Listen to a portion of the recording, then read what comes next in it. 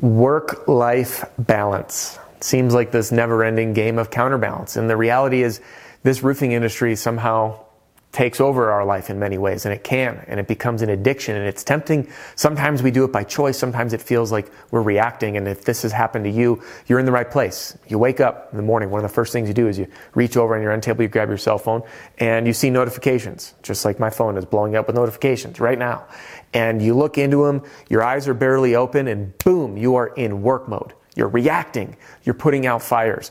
You try to get out the door, but all of a sudden you are distracted by your email, your notifications that you're behind schedule. You're racing out the door. You don't eat a good breakfast. And then your entire day feels like all you're doing is in reaction mode. This person ran late. This person showed up early. I spaced this.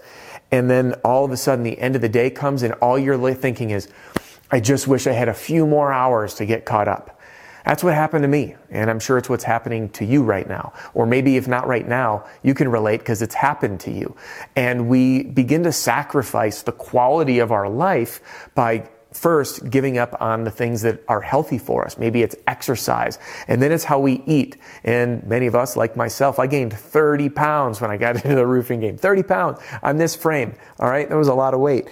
And after we give up the healthy stuff, the consequences begin to lean on us on our family relationships, the people we love the most, the people who we want to be spending time with. And it's work and their family, right? So they'll get it, and then we peel back on that. And then all of a sudden it bleeds into our personal lives and our personal relationships. We just don't have time. And before you know it, it feels like everything outside of work is just second to the main thing, which is this whole work thing. So I wanted to do this video to share with you 9 different strategies to help you find a true work-life balance, because this industry is addicting. It's addicting because the more we work, the more we earn and the more we can make. And if we worked a cubicle job or a salary job, you're not going to be busting your butt or burning the candle at both ends because you get paid the same amount no matter what. But we essentially write our own paychecks here. So without further ado, let's get into it. 9 different ways for you to develop work-life balance. And I got to do a quick disclaimer. I need to work on these myself. It's important to me, and I find myself constantly going from this state of balance to working too much. And I'm no saint. All I'm just saying is I'm not sitting here preaching like I have this mastered. But I want to share with you what's been working for me and the people I work with. So again, welcome back. My name's Adam Bensman, if you're new here, the Roof Strategist. Everything I do here on this YouTube channel and my podcast and in my all-in-one sales training and sales system is designed to help you and your team smash your income goals. And if you like what you see here and you want more, then go ahead and smash that subscribe button to be notified of every new video. All right, let's get to it. So 9 different ways to get work-life balance dialed. First, and by the way, big credit to Sheena Bensman on the other side of this camera. Thank you, Sheena, because she helped brainstorm all these things, because as a couple who is married and business partners, we work together. And this is something that we both are trying to do. And I probably need more help than she does. She's my rock. All right. First is you want to audit your time.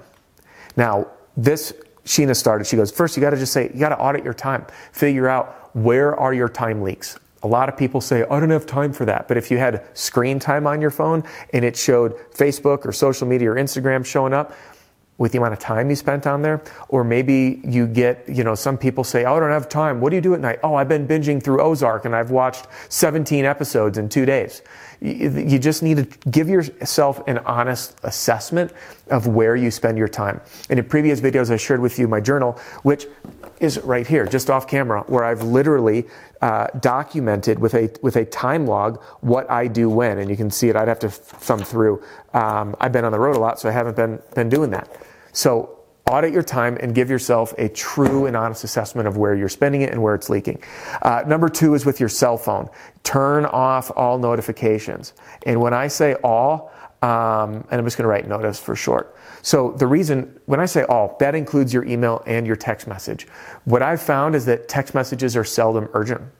If people need you, they're going to call. So I don't have text message notifications. I don't have email notifications anywhere on my phone. Why? Because they're nonstop. And then I get trained like a Pavlovian dog. Ding, whoop, there, and then I'm pulled into this. So what I do is I have dedicated times that I'll check my inbox. And sometimes those are scheduled, sometimes those are just batched throughout project time or working with customers. And you need to do the same thing. So get all those notifications off your phone. I've watched people that I've been in meetings who are paying for my time. They have an Apple Watch on and it dings, and like a dog, we're in the middle of conversation and ding it. And then they turn to read it, and then they go through this, and then they respond, and they go, where were we again? And I realize this is a truly dysfunctional way to operate. So get those cell phone notifications all turned off. All right, tip number 9, we're going back, we're going old school. Get an alarm clock. Now, the reason I say get an alarm clock, Sheena and I, we say that there's no contraband allowed in the bedroom. Contraband is a cell phone. Why? Because they're a distraction. We end up finding that we're sitting here looking at our phone instead of talking to each other. Or you get on your phone, you're scrolling or reading, or you're on Reddit, you're on Facebook, you're reading the news, and the entire night slips away, and you're like, how'd it get to be 11:30 or 12 o'clock all the way already? So getting that phone out of your room is going to break the habit of falling asleep to it. You're going to sleep better, and then when you wake up to the alarm clock, you don't first thing grab your phone. So it's a habit. Ours charge in our laundry room on chargers out of the bedroom, and we have our emergency list of who would call if anything actually happens, so we would be notified. So there's tip number 3. Number 4 is the morning routine. Now, I'll tell you, if it's important to you, the only time that's going to get done is in the morning, and it needs to become that daily routine. When it's routine, it becomes daily habit. It's very simple to do. And what I found, working out to me, I always waited. I wanted to say, hey, I'm going to go work out at the end of the day, blow off some steam. But then I kept finding the same thing. The end of the day was 6, bleeding on 7, bleeding on 8, and I was starving. So then I prioritized cooking a good meal. By the time I'm done, it's 9 o'clock. I don't want to work out, or I got a full belly. And trying to squeeze in the important pieces, when you actually think about it, it's kind of funny. We all do it, but it's nuts. It's this is the most important thing to me, but I'm going to build this around the rest of my life versus building my rest of my life around this. It's a pretty substantial shift. So to me, that morning routine every day, I meditate first thing. I then go and I do a stretching routine, and then I work out, and I generally do either some reading or some sort of learning, whether that's on specific YouTube videos, whether it's podcasts, or whether it's audiobooks. But I like to stimulate my mind, and I journal. So those are, to me, the most important things, and I just build my day around it. So I started to wake up earlier, so I have 3 hours to myself for this stuff before things get crazy. All right. Now, and by the way, I realize 3 hours might not be possible for everybody, and the truth is, when I was commuting an hour and 45 minutes one way, that has to come from somewhere, and those times got shortened. All right. Now, morning routine. Next one is scheduling all of your big commitments. Now, what do I mean by this? I'll give you an example. Sheena and I, we hadn't taken a vacation in 2 years, and we've just been really busy. And all of a sudden, I'm booked out. And we're like, if we want to get a vacation in, the only way isn't to figure out when's it going to work. We'll just squeeze it in. We needed to just schedule it. So we schedule the vacations. We schedule that time off. So it's on the calendar, and we've made that commitment. And now the decision fatigue is gone. The anxiety about it's gone, because it's just decisions made. And now as the things come in, we can say yes or no to the opportunities because we have a schedule already there. And I found when I was roofing, if I was out of town or between offices and I knew it was a big event, I just planned around it. It's there's a graduation or a birthday or an anniversary. I have to be there for that. So getting those commitments scheduled early and not just trying to wing it. If you're a non-committal person, you just got to commit. You're going to feel a whole lot better doing it. All right, next is giving yourself office hours, and the main reason is so you can have permission to turn off. You can choose to put this on your email auto response, in your email signature, and on your voicemail. Hey, this is so-and-so. I respond to all emails, texts, and phone calls between the hours of 8 a.m. and 6 p.m. Monday through Friday, which, by the way, it's a lot of hours. And if you set this, what you now know is expectations have been set, and you can give yourself permission to actually turn off your mind. All right, my next piece here is having one day off a week. Now, I know this might sound like, for some, if you're maybe like me, you're like, whoa, a full day. And other people are like, how are you only taking a day? But to me, that's the day to turn off. If text messages come in, don't respond. It's not, you can absolutely I am deeply in love with what I do more than anything that I've ever done.